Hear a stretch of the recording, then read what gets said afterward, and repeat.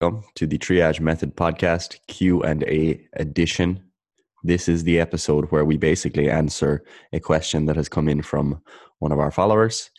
This week, I hate the word followers as well. Can we say something else? I don't know. No, because you always say, the thing that you always say I instead of say follower fan. is, no, you say team, which is Fair. quite possibly the most loser statement or comment or Yeah. adjective, whatever the fuck, noun, whatever the fuck the word is. Adjective. Are you really? It's the worst word you could possibly use. All right, team. No, I don't disagree, but yeah, it just makes sense in some context. But anyway, no, it doesn't. Ever, never, not once. I'm gonna, On an actual team.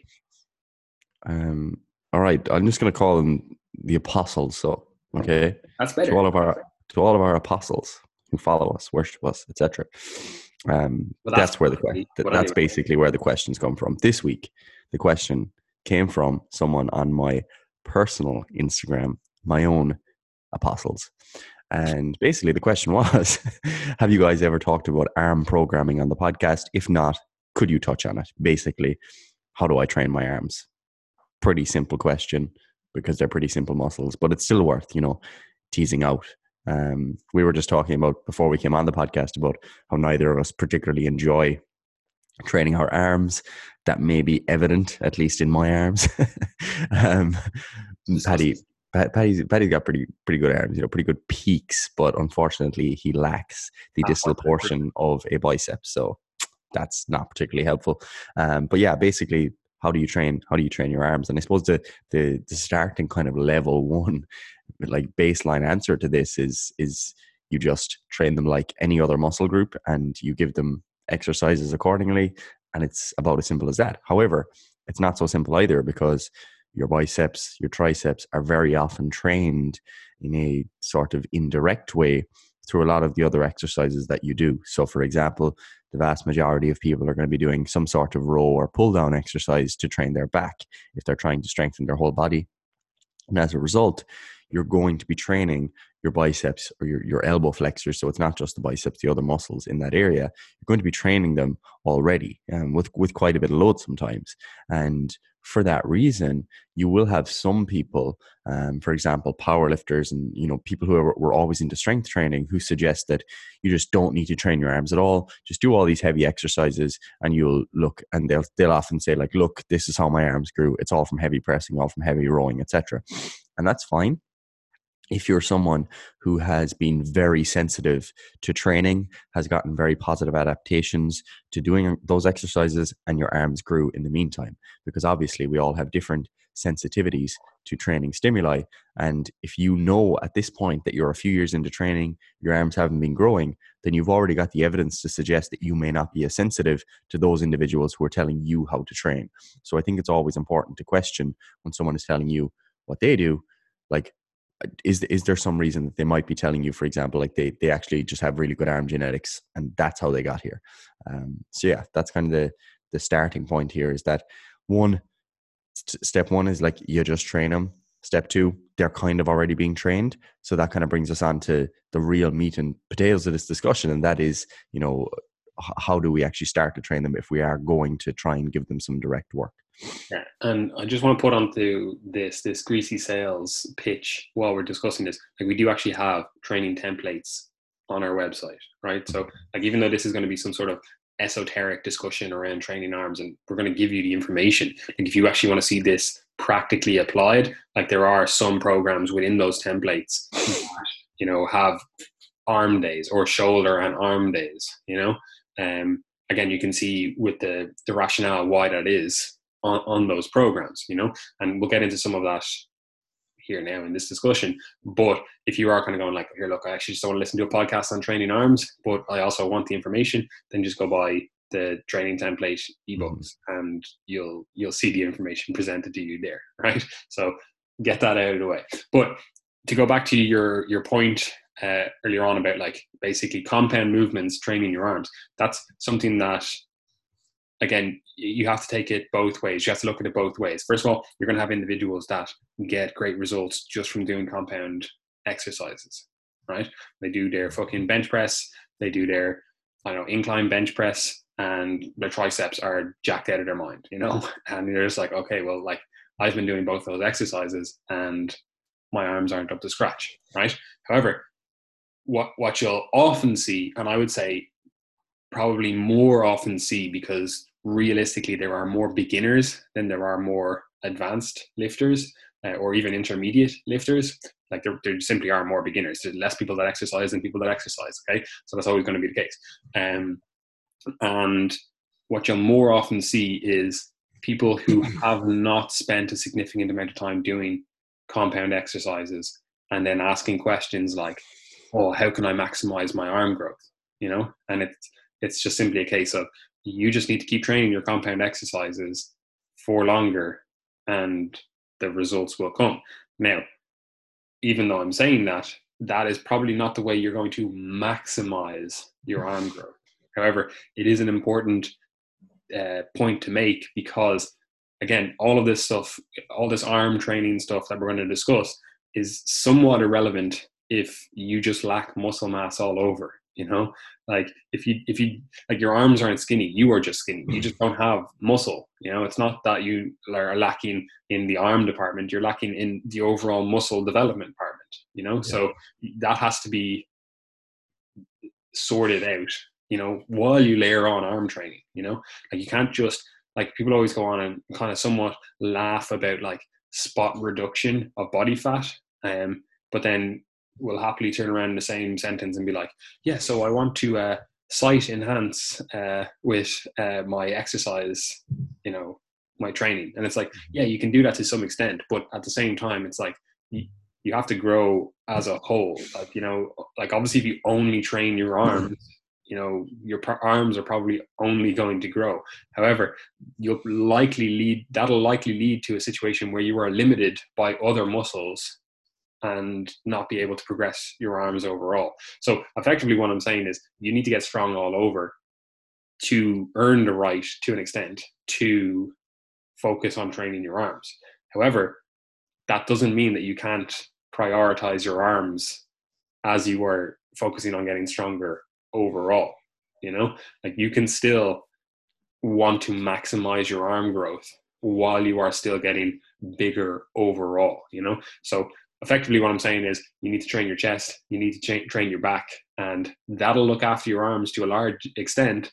And then once you're doing that or have done that, you then layer on your arm training, you know? Yeah, so I suppose like when we get to that point then where someone has kind of ticked those boxes, like the vast majority of people who would be asking these questions, you know, all right, how do I dial in my arm programming?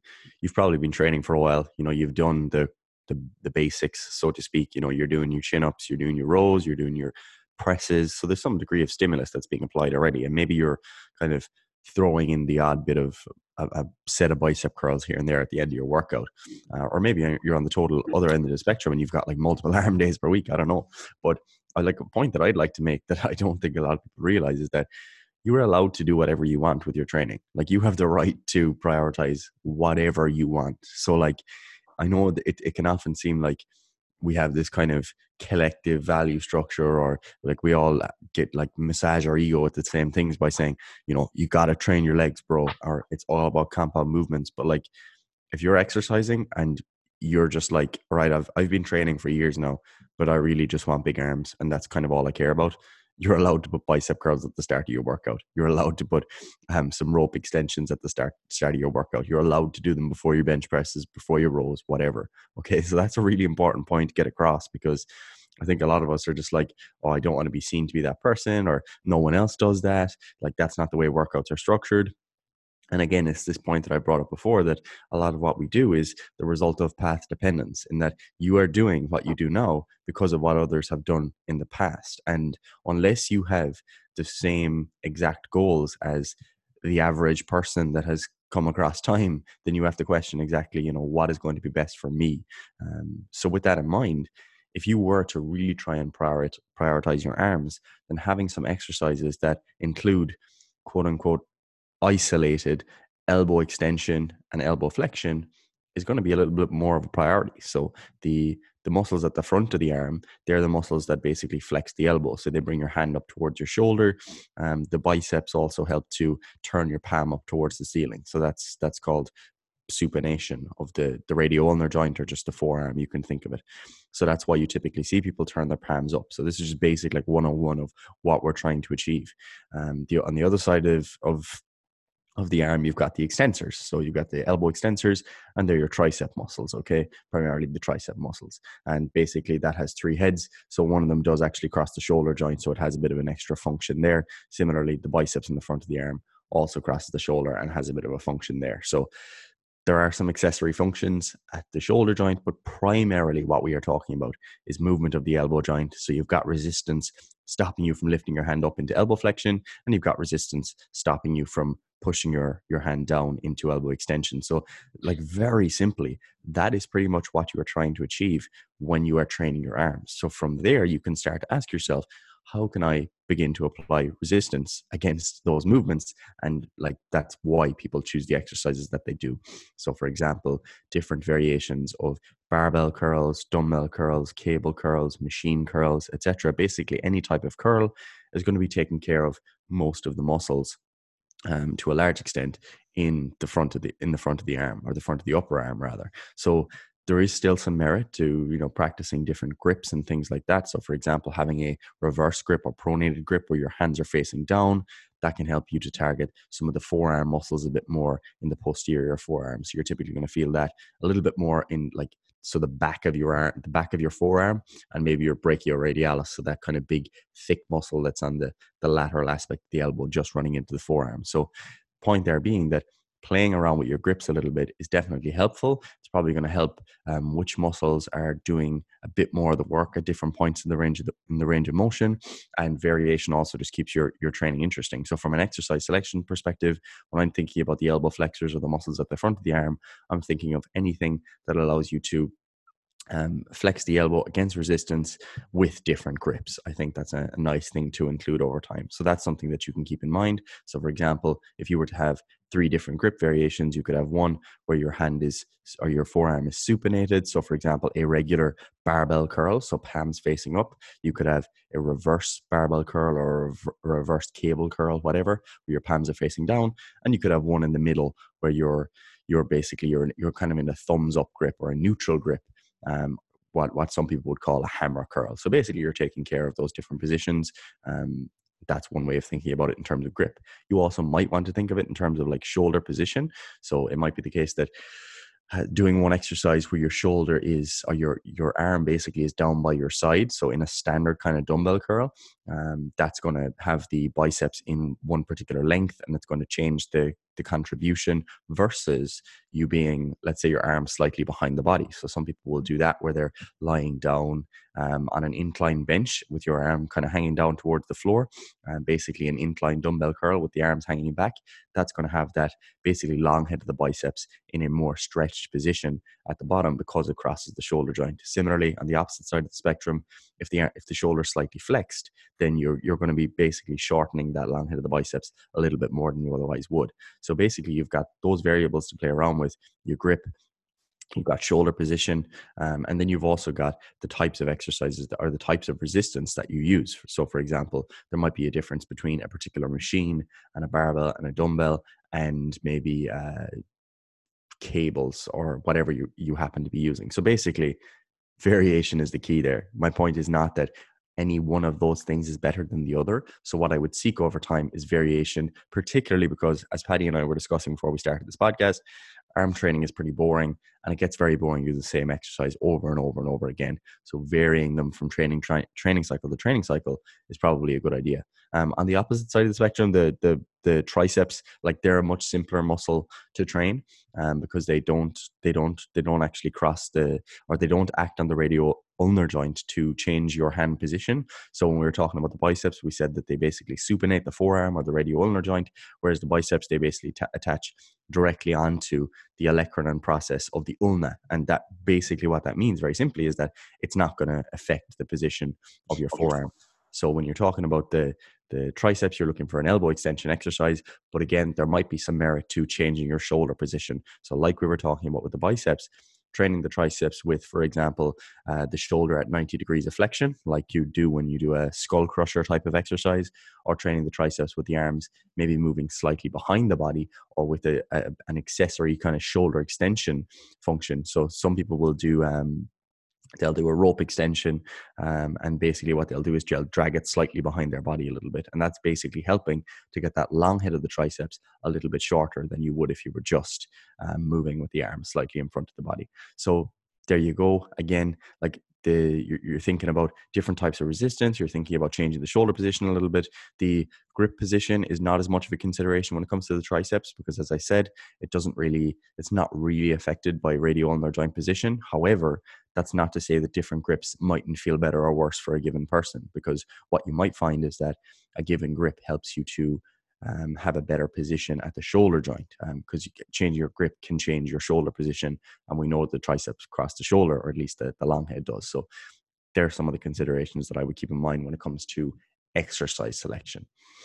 Now, that's all very good and well, right? So we understand our anatomy, biomechanics, all of that stuff. Again, like we have articles on site. I don't know if you have the arm articles done yet, but either way, you can still understand the basics of anatomy and biomechanics, and also you can go, okay, well, this stuff is obviously important, so I have to go away and learn it, right? So if you're choosing exercises, the exercises should have a reason based on the anatomy, biomechanics of those muscles, joints, whatever involved, right? So that's perfect. That makes sense for exercise selection. I'm not going to turn this into a 2-hour podcast and be like, oh, this skull crushers work this function.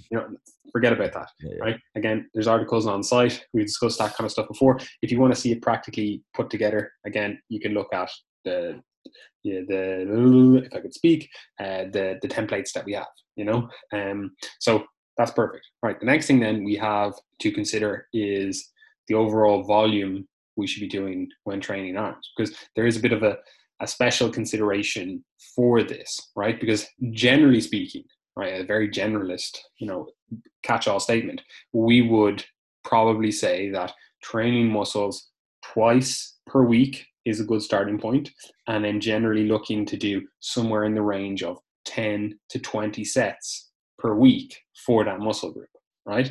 And that still holds true for the biceps, the triceps. However, like we were discussing at the start of the podcast, you are effectively using those muscles for other exercises, right? So it's really hard to fully delineate the exact percentage that these muscles are contributing. You'd have to do it for you as an individual based on the exercises, based on the joint angles, all that kind of stuff, right? But you don't need to do that, right? Yeah. However, you do need to realize that your arm muscles are being worked in all these other compound movements, if you want to call them that, right? So that generally means that you can get away with a lower volume of arm training and still elicit a good response, right? That, however, doesn't mean that you can't do more if you want to, and this is practical in that once you understand that they're still being trained when you're doing your chin-ups, like say your biceps are still being trained when you're doing your chin-ups, your rows, whatever, you have to then realize that, okay, so if I do want to put a little bit of icing on the cake, so to speak, and do some curls, I probably don't need to allocate 20 sets for the entire week for biceps, and what you can probably get away with is a lesser number of total sets per week, so if you were just looking to generally, you're like, oh, I'm doing all my compound stuff and I want to, grow my arms, make sure they're keeping up and staying strong or whatever, you could probably get away with it. First of all, at least the lower end of the volume recommendations for the week. So we'll say 10 sets. So that could look like 5 sets of a bicep curl at the end of your back workout, say, twice per week, so you don't need to necessarily program multiple exercises for multiple sets, However, you could also look at that and go, okay, well, I want to ensure that I'm training the different functions of, say, the bicep. The triceps are a little bit easier, but again, like the different functions of the bicep. And I also want to hit those forearms as well while I'm doing it. Be economical with your time. Like you could do something like 2 sets of 2 different exercises twice per week. So again, that's, we'll say 4 sets per workout, and then you're getting 8 sets per week. And you could even go, okay, I'm going to put in some sort of intensity boosting technique on the second set of each of those, or even just the last set of that exercise selection. So effectively what I'm saying is you can get away with lower volumes of arm training. You don't need to do what would be generally recommended for other muscle groups, because again, your arms are being trained when you train those other muscle groups. However, if you are looking to prioritize your arms and you're like, I actually just want to, put a lot of emphasis, and I just want to keep all my chest. My chest is great. My back, great. My shoulders, great. But arms, not so much. They're not up to scratch. They're not up to par. I want them to be 20-inch pythons. You can still then, and it should make sense then for you to naturally reduce your volume on the muscles that are, where you want them to be. Like, why are you trying to push the envelope with them when you're happy with where they are? And you can reduce the volume on those and then increase the volume on your arm training, which again makes sense because you are reducing the load that your arms are taking by doing your compound exercises. So you are in effect doing lower volume for your arms then as well. So you may then, just to bring up your arm volume to where it previously was, you may need to then increase more sets beyond that to actually push further. So it's a little bit of a hard one. So what I mean by that is, if you say, oh, okay, chest is great, back is great, cool, that's all fine, I'm going to reduce my sets, I'm going to do the very low end of volume recommendations, I'm going to do 10 sets, whereas you previously were doing 20 sets per week, right? That means that a percentage of your arm training has been reduced, right? So to bring it up to that level, like you might think, oh, I'm going to now do 20 sets for my arms, and I was previously doing 15 sets. You may only be bringing that up to the level that you were previously at while you were pushing your heavy compound exercises. So you may need to push it a little bit further beyond that. You might need to do 25 sets. So that's just something that you need to keep in mind. So Gary, do you have anything to add to the volume discussion on arms? No, I think that's pretty solid. I think one of the mistakes that some people make, especially when they do like arm days and stuff, for example, is that they just do a lot of sub-maximal work and like don't actually do good quality work. So for example, what people will do is they might do like 4 to 6 biceps exercises, and it's all like 10 to 15 reps, and like, yeah, they're kind of getting a pump and they're doing reps, and they're fast and they're getting it done and they're sweating. But like, if you were to actually look at their last rep, a lot of the time it's like, if you slowed that down and really focused for a while, you could probably get another 5, at least 5 reps. You've got a lot more in the tank. And I think that's telling, because what a lot of people will do is on their pressing, for example, or their squatting, they're super focused. They're going into this set with, this intense focus. They're looking at the logbook and they're thinking, I got to beat what I got last week. Or at least I want to match that, because that's where my level of strength is at. So I've got to make sure that I'm creating the conditions that are going to allow for maximal performance. Whereas when it comes to training arms, it's kind of like, oh yeah, here we are, we're doing some curls, boom, boom, boom, easy work. It's not the same level of focus. So if you are trying to develop a muscle or any skill, like, you have to focus on it and you have to treat it with the same respect that you would any other exercise. So when you are trying to see how much volume you need, don't just go in and start doing casual reps. Like, you have to say, how can I get the most out of every rep that I do and out of every set that I do? And that doesn't mean that you have to go, all the way to failure, but it means that you have to work hard enough so that your 1 to 2 from failure or whatever is actually 1 to 2 from failure and not 5 or 6. Because very often what you'll see is that people can go so much further than they think they actually can. And especially true for arm training. So that's a simple message. Focus on what you're doing, like put in the effort. Like, obviously it's a simple message everyone should be familiar with, but it's often skipped when it comes to smaller muscle groups. And then from there, what you want to do is, see what see how long it takes you to actually recover from your session. So for example, if you add in 3 to 6 sets of bicep work twice per week, then see how sore you are the next day. See what sort of subjective markers you can garner from that. Because like as we said in the last podcast, or in a few podcasts ago rather, when we were talking about delayed onset muscle soreness, different muscles and different exercises are going to make you more or less susceptible to experiencing a lot of muscle soreness. And a lot of the exercises that we do for arms, they don't tend to, put the muscle in like under a lot of tension in the stretched position. So that will be different from something like in RDLs, for example, for the hamstrings. If you're doing a lot of volume of RDLs or stiff-legged deadlifts, you're basically placing the biggest load of that exercise in the position where the muscle is stretched, and as a result, people tend to get pretty sore in those muscles.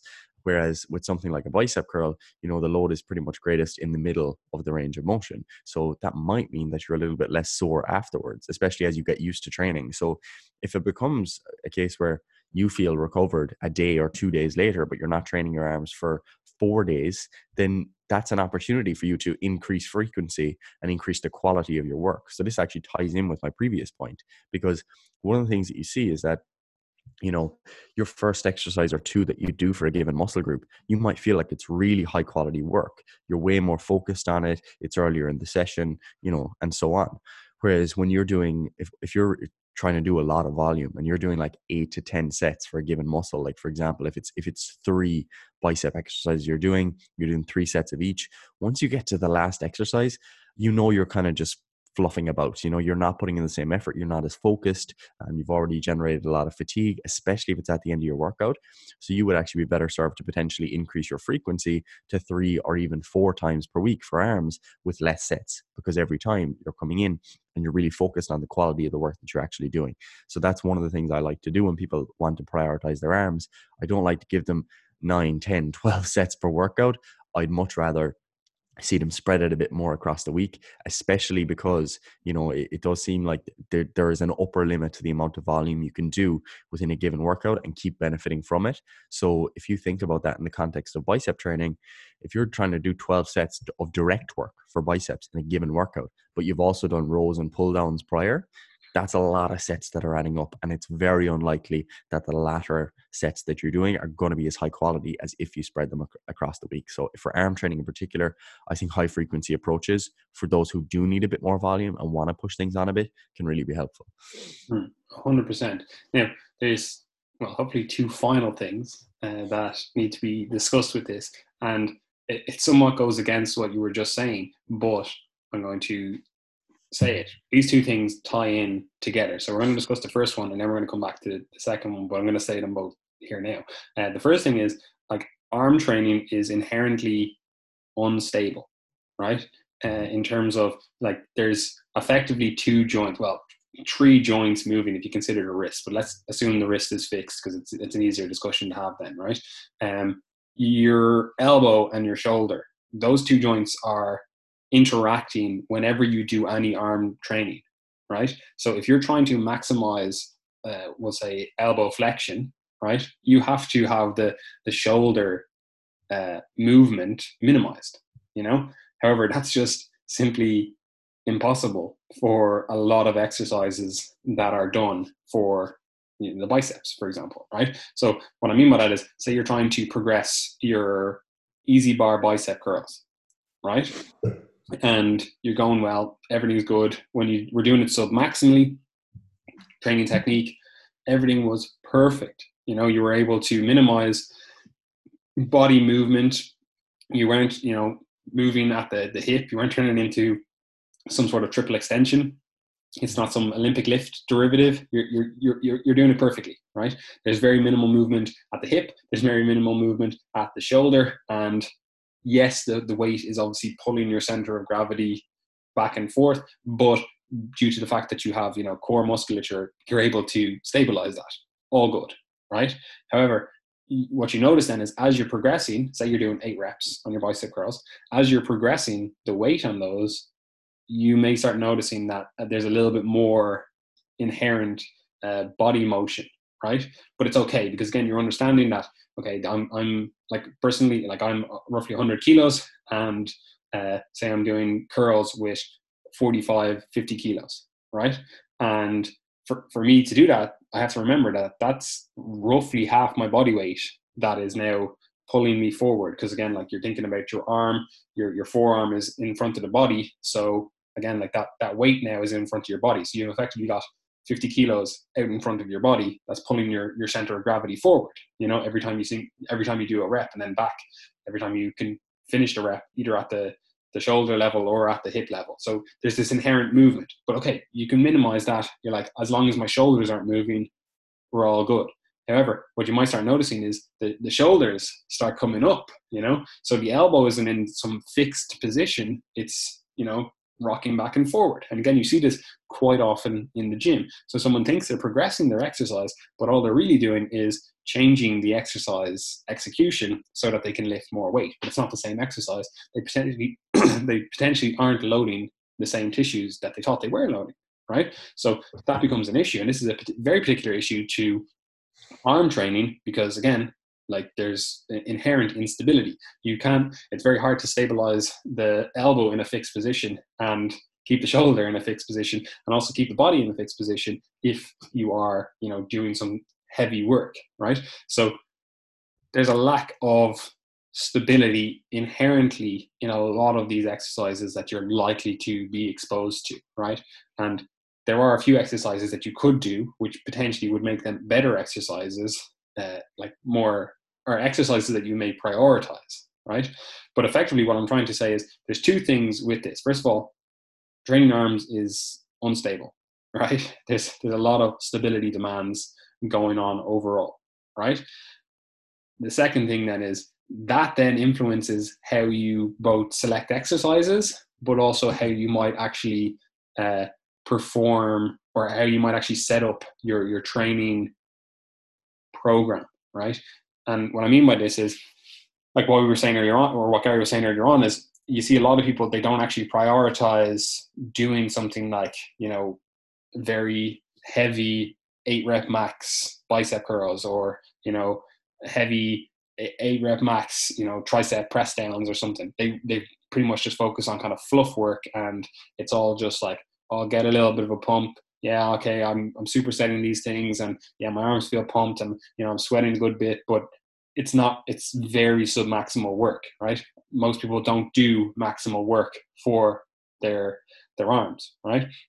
However, again, and it seems when you first approach it seems kind of contradictory what I'm about to say, but you still need to take the mindset that you are doing maximal work in a different rep range effectively. And what I'm saying is, you know, you may be better off doing reps, like a higher rep range for some of these exercises, purely so that the stability demands aren't the thing that throws you off, you know? So for example, like say again, like I weigh 100 kilos, like if I progress my bicep curls, like my barbell bicep curls to 60 kilos, like that 60 kilo demand is only increasing the instability, right? Because again, like it's literally 6/10 of my body weight always pushing me forward and back. So just even at the hip level, I'm always going to rock back, or even at the body level, sorry, I'm always going to rock back and forth to stabilize that weight, you know? So inherently that makes it a little bit more lower back intensive, we'll call it. And there's an increased likelihood that at the shoulder joint, I'm going to start doing some movement, right? So what I could do, rather than trying to progress that 8 rep range with that and get heavier and heavier weights with that, what I might go and do is something like 20 reps, right? Purely so I can keep the weight lower, but still put a stimulus or demand on the muscles, right? However, it still needs to be hard 20 reps. It's not just, I had like, you know, 5 to 6 reps in reserve there, and I was just getting a quick pump, like, you know, that's not what I'm talking about. I'm still talking about those reps that, well, 15, 20 reps are still challenging reps, you know? Effectively what I'm saying is we need to minimize the contribution, or the effect of the instability. And the way you can do that is by doing higher reps, you know? That's one way of doing it. The other way of doing it is choosing better exercises that are more stable environment, you know? And we were discussing this just briefly before we came to the podcast, and like doing something like a machine that is designed well to target your biceps is probably the easiest way to progress your biceps, purely because you can minimize all of the instability, you can minimize all of the other variables effectively, and just focus on progressing your biceps, which is obviously the goal if you're trying to train your biceps, so effectively there's 2 points there. There's a lot of instability in training your arms, and there are ways to minimize this. You could either do higher reps that are still challenging, or you could do better exercises. Mm-hmm. Yep, I'm with you. And on the higher rep side of things as well, like another tool that can be a bit more useful in the case of arm training is something like occlusion or blood flow restriction training. And like we'll do a separate podcast on that, but basically that's a tool you may have seen where people basically use some sort of strap or tourniquet to basically occlude blood flow at the upper arm, and basically that can lead to an enhanced hypertrophic response from work that you probably otherwise wouldn't get a lot of benefit from. And that's particularly something, and high reps in general are particularly something that are useful for those of you who maybe you want to do more arm work, but maybe your elbows are feeling sore or whatever from previous heavier work that you've been doing. And that's often the case for powerlifters and stuff like that. Some powerlifters have a lot of trouble with their elbows, and adding in supplementary work for their arms can feel really difficult. So that can kind of change the experience a bit. So that's another practical consideration there from the perspective of why one might want to do high repetitions. A practical consideration again, if you are doing high repetitions, generally trying to push yourself closer to failure is more of a priority. Okay, so that's one of the things that you see in the research, is that going to failure tends to increase hypertrophy. It's more of a priority when the reps are really high. When the reps are lower, it's not as much of a priority and doesn't seem to make as much of a difference. So that's just another practical consideration to factor in there. Paddy also brought up the topic of specific exercises, and like I train in Motivated Fitness gym here in Cork, and basically they're really well kitted out with machines, and they have like a hammer strength unilateral kind of bicep curl. And like it's not like you need machines like this, you don't have to have specific machines, but like that's an example of a machine that you can do where doing sets of 6 is actually practical for your biceps, because you've got restraint on the opposite side of the joint. So stability is taken care of. You don't have to balance your body. You're not being pulled in any particular direction. It's just your elbow is literally just flexing against resistance. So that's an example of an exercise where you can really hone in and focus at a lower rep range. And personally, I kind of enjoy doing that. It makes arm training a little bit more enjoyable than just kind of chasing a pump, because it's a bit more focused. You're putting in more effort. You're really focusing on the constraints of the exercise, and that's enjoyable for me. You could do a similar thing without a machine.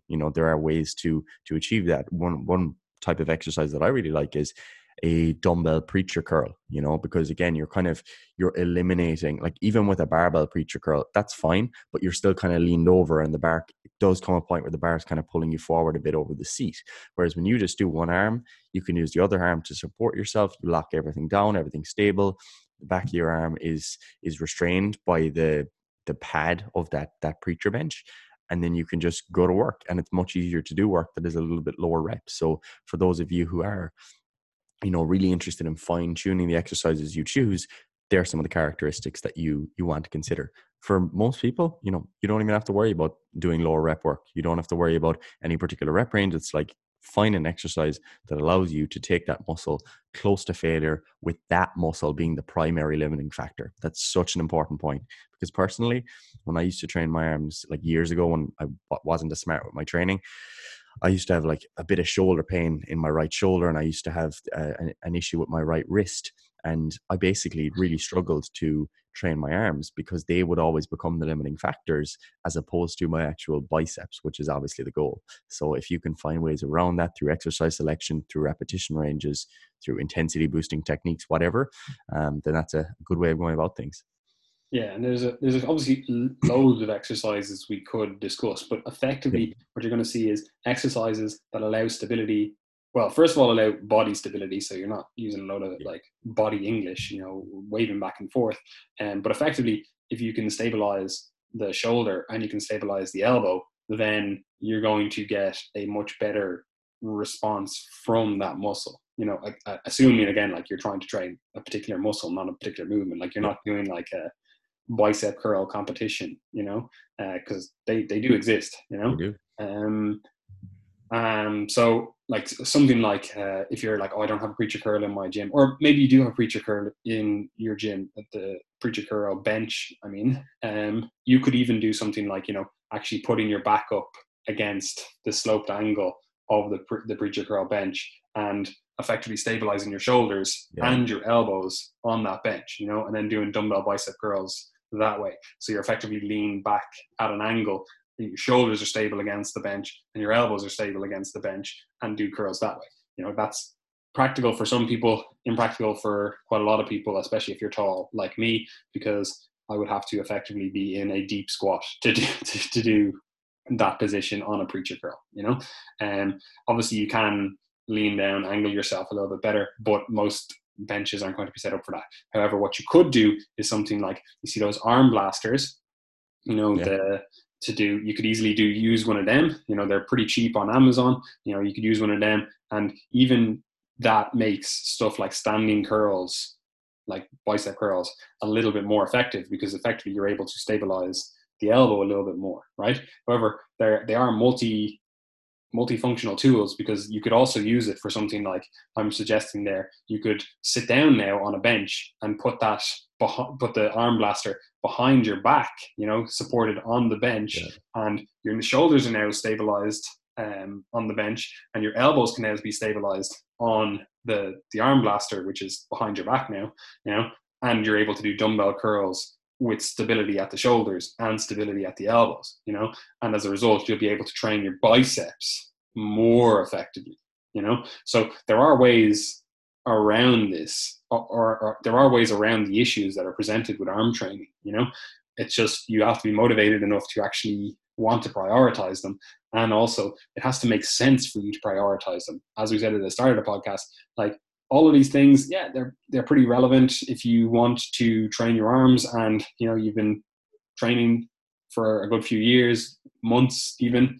But if you literally aren't able to do some very basic like compound movements, again, that's your priority, not training your arms. You have 11-inch arms. I realize that that's a concern for you, and you're like, I need to sort this out, but you also have a 20-inch chest. That's also a concern. So you're going to get a lot of results just from getting more muscle mass in general. Yeah, that's kind of the key closing point here, is that all of this, like these are such fine details, and they're literally irrelevant if you can't nail the variables of time, consistency, and overfeeding. Like you still have to do all of those basic things, and they're often the limiting factors for people. Like when you see people that are very experienced bodybuilders and they've got great arms, like they've been training for 20 years, it's probably not any one exercise they've been doing. It's the fact that they showed up every week, or they showed up twice a week to train their arms, and they constantly overfed during that time, and they weren't afraid to gain a bit of weight. So do keep that in mind, because if you're the type of person that is really focusing on all the details of your arm training, and you're trying to nail everything in, but you're in this state of kind of permanently trying to stay lean and never allowing yourself to gain any weight, then you're basically just being really neurotic about one thing that's kind of like more so an advanced variable, to ignore the thing that would actually give you the biggest return on investment. So that's obviously always a message in our podcast. But other than that, I think that's pretty good for this episode. Yeah. Yeah, like realistically, like the finer details of arm training, like, it matters when it matters, but for most people, it really doesn't matter.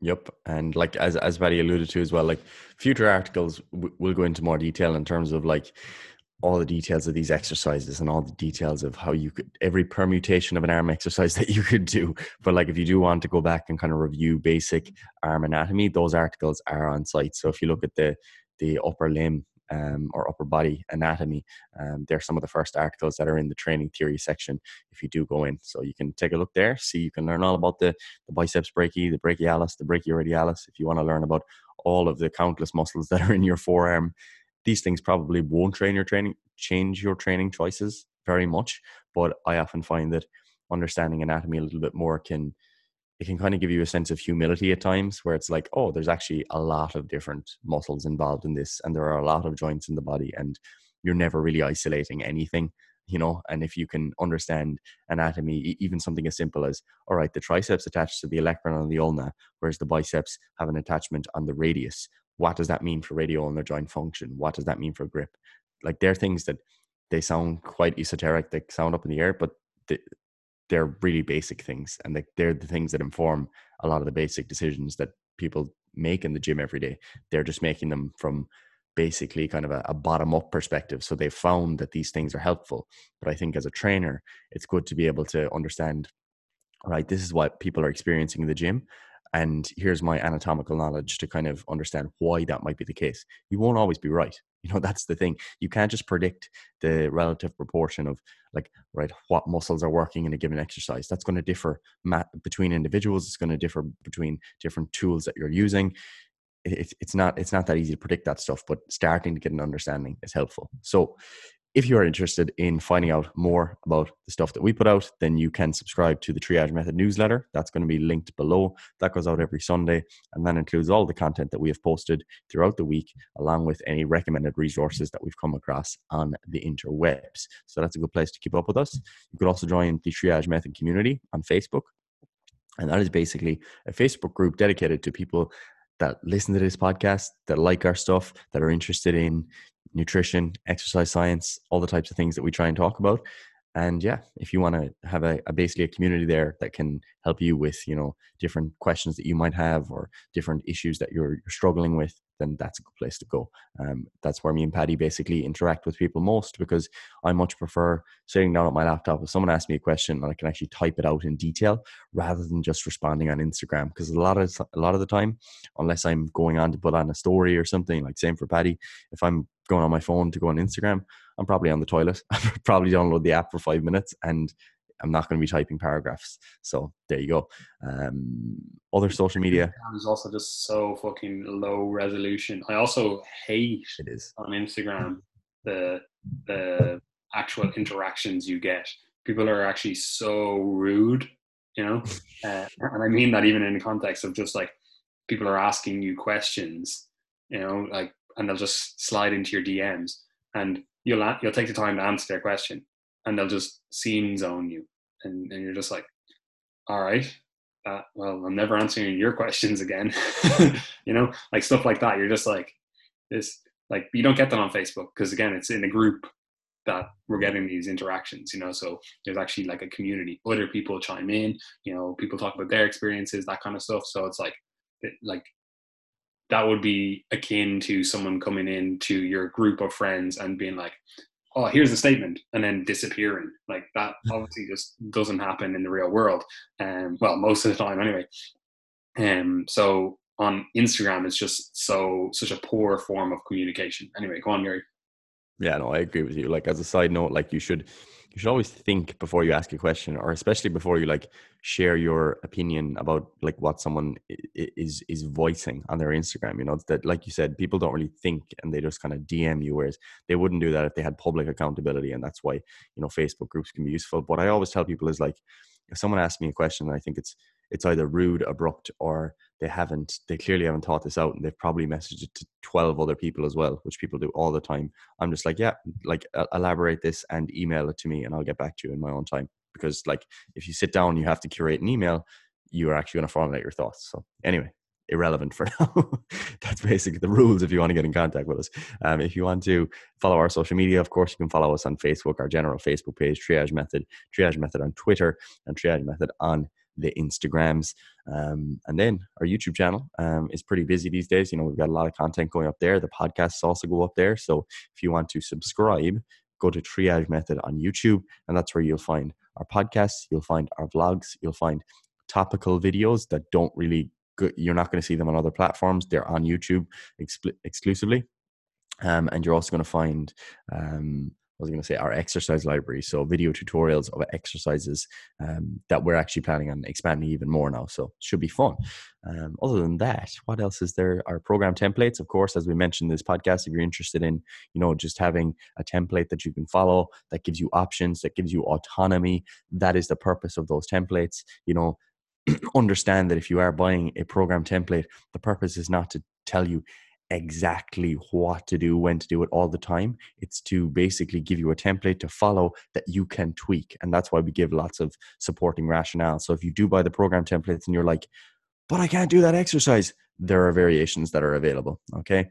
Then you've got the beginner's guidebook. Don't be fooled by the name beginners. The beginner's guidebook is basically a book that is designed to educate you on all the fundamentals that we think are important when you're trying to understand resistance training. So if you're listening to this and you're thinking, what's volume, what's intensity, what's frequency, like what are they talking about, then that's a really good guidebook to just give you the things that we think are actually important.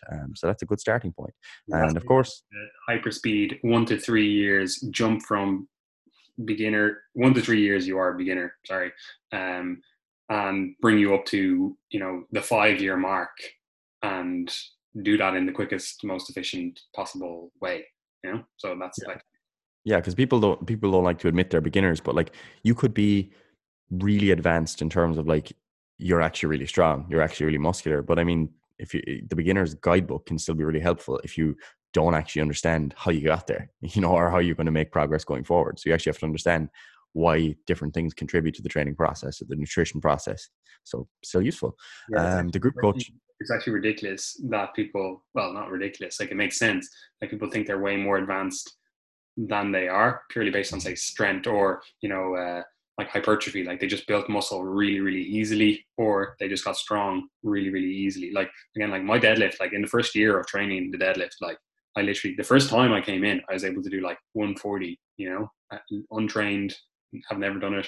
Like within a year, I was able to do 200 kilos, so it's like, that's like, I could just be like, oh, yeah, I'm so fucking advanced because I was able to deadlift 200 kilos, like, but I was still had no fucking clue what I was doing in the gym, like literally no clue. I was coming in and just being like, yeah, deadlift seems fun today. Let's just bang that out. And I'd be doing like sets of like 5 or sets of 3 some weeks, I'd be like, there was no rhyme, reason or whatever. And I haphazardly got results, So I could then be like, oh, 200 kilos, especially like back in the day, that was like whatever, fucking 2010 or something, like social media as we know it wasn't around. Like I was like, fuck man, I'm unreal. This is animal. Fucking like, this is powerlifting world class standard, and it just clearly isn't. But like you weren't seeing people deadlifting, first of all, and you weren't seeing people deadlifting like that back in the day. But I could easily use that and go, oh yeah, I'm fucking clearly advanced. I'm way stronger than these other people. But that's not necessarily, like I didn't have any of the skills. I didn't have any information. I didn't have any of the understanding. And that's what that ebook gives you. Absolutely. And of course, you can engage with the Triage Method group coaching, which is on offer for another 3 days. So basically until the end of this week, you can get 10% off with New Year 10. Is that right? New Year 10. So New Year 10 for 10% off the group coaching. And yeah, I'm actually following the group coaching program myself because I thought, you should eat your own food and all that. So I'm enjoying it. I'm really enjoying the group coaching program. Obviously, I'm biased because I wrote the program. And if you commit, you're actually giving us money. But other than that, like, it's a great program. Reed is also following the female one, which exactly. So yeah, and I mean, I wouldn't follow it if I thought it was stupid. So yeah, basically, that's the group coaching. So if you're into lifting, you want to get a bit more guidance, you want a program to follow, just so that you can go into the gym and be like, this is what I'm doing today, and that's a good place to go. One of the questions that we often get about the group coaching is like, is this a personalized program? And like, no, this is not something that we come up with for you as an individual. But I think the thing that a lot of people lack is accountability, consistency, something that is like put together in a smart, clearly thought out way. And if you can like get those things taken care of and be consistent, like, you've done most of the work. Because the reality is that most people, they're not following like personalized programs that have been arrived at like really scientifically. Like, even scientists don't really know how to how to truly find ways that we can actually personalize training. As in, it's really unclear why some people respond better than others to Especially different training programs. we're resistance training non-responders, so Yeah, exactly. Resistance training, non responders.